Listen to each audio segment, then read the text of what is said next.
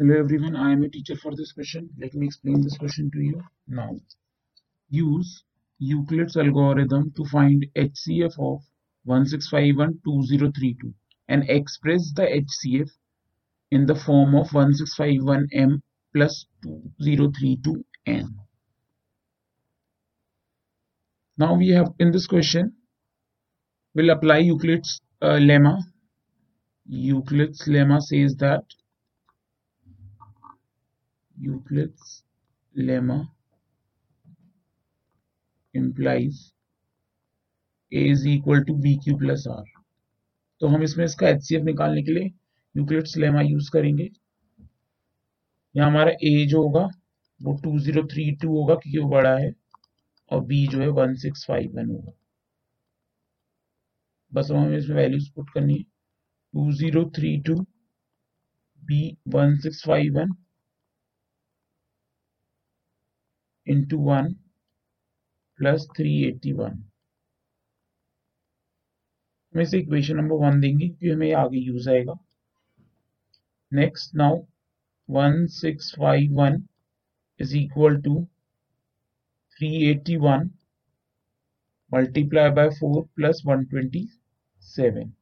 इसे equation number 2 देंगे। जब तक हमारा रिमाइंडर 0 नहीं हो जाएगा हम ये स्टेप्स को रिपीट करते रहेंगे। अब हमारा डिविडेंड क्या बन जाएगा 381, डिवाइजर हमारा बन जाएगा 127 मल्टीप्लाई बाय 3 0।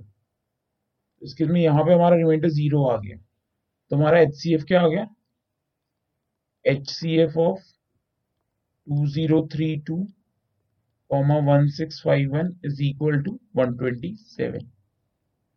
अब नेक्स्ट हमें क्वेश्चन में ये बोला है कि ये इस फॉर्म में एक्सप्रेस करते हैं। तो अब हम इक्वेशन नंबर 2 देखेंगे। इक्वेशन नंबर 2 में हमारा 127 आ रहा है और 1651 भी आ रहा है। क्योंकि 127 हमारा HCF है तो हम इसे यूज करेंगे using equation 2। 1651 is equal to 381 multiplied by 4 plus 127।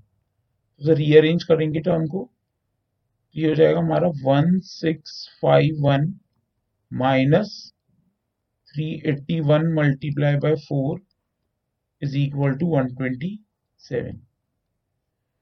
अब नेक्स्ट इक्वेशन नंबर अगर हम 1 देखते हैं, इक्वेशन नंबर 1 अगर देखते हैं तो 381 की वैल्यू जो होगी, मतलब 381 की जगह इक्वेशन 1 से हम क्या रिप्लेस कर सकते हैं, 2032 माइनस 1651 हमें रिप्लेस कर सकते हैं in place of 381 from equation 1। अब 1651 अगर आप थोड़ा सिंप्लीफाई करेंगे तो ये हो जाएगा माइनस 2032 मल्टीप्लाई बाय 4 और ये हो जाएगा plus 1651 multiply by 4 equal to 127।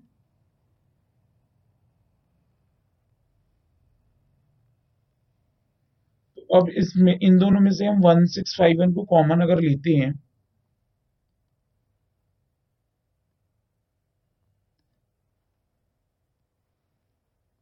1651 हमारा कॉमन आया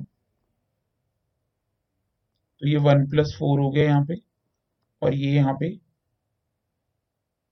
इसको लिख देते हैं plus 2032 multiply by minus 4 it's mean same equal to 127। थोड़ा सा रीअरेंज करना पड़ेगा टर्म्स को।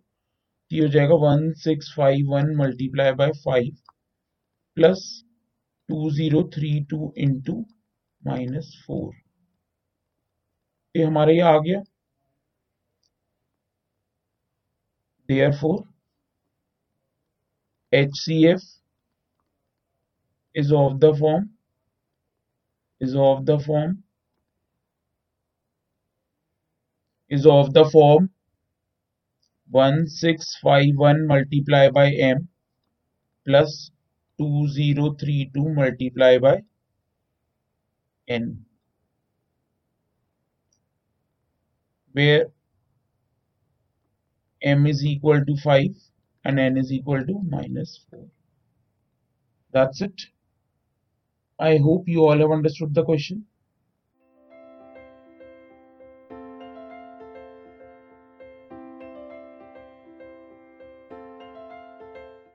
This podcast is brought to you by Hubhopper and Shiksha अभियान।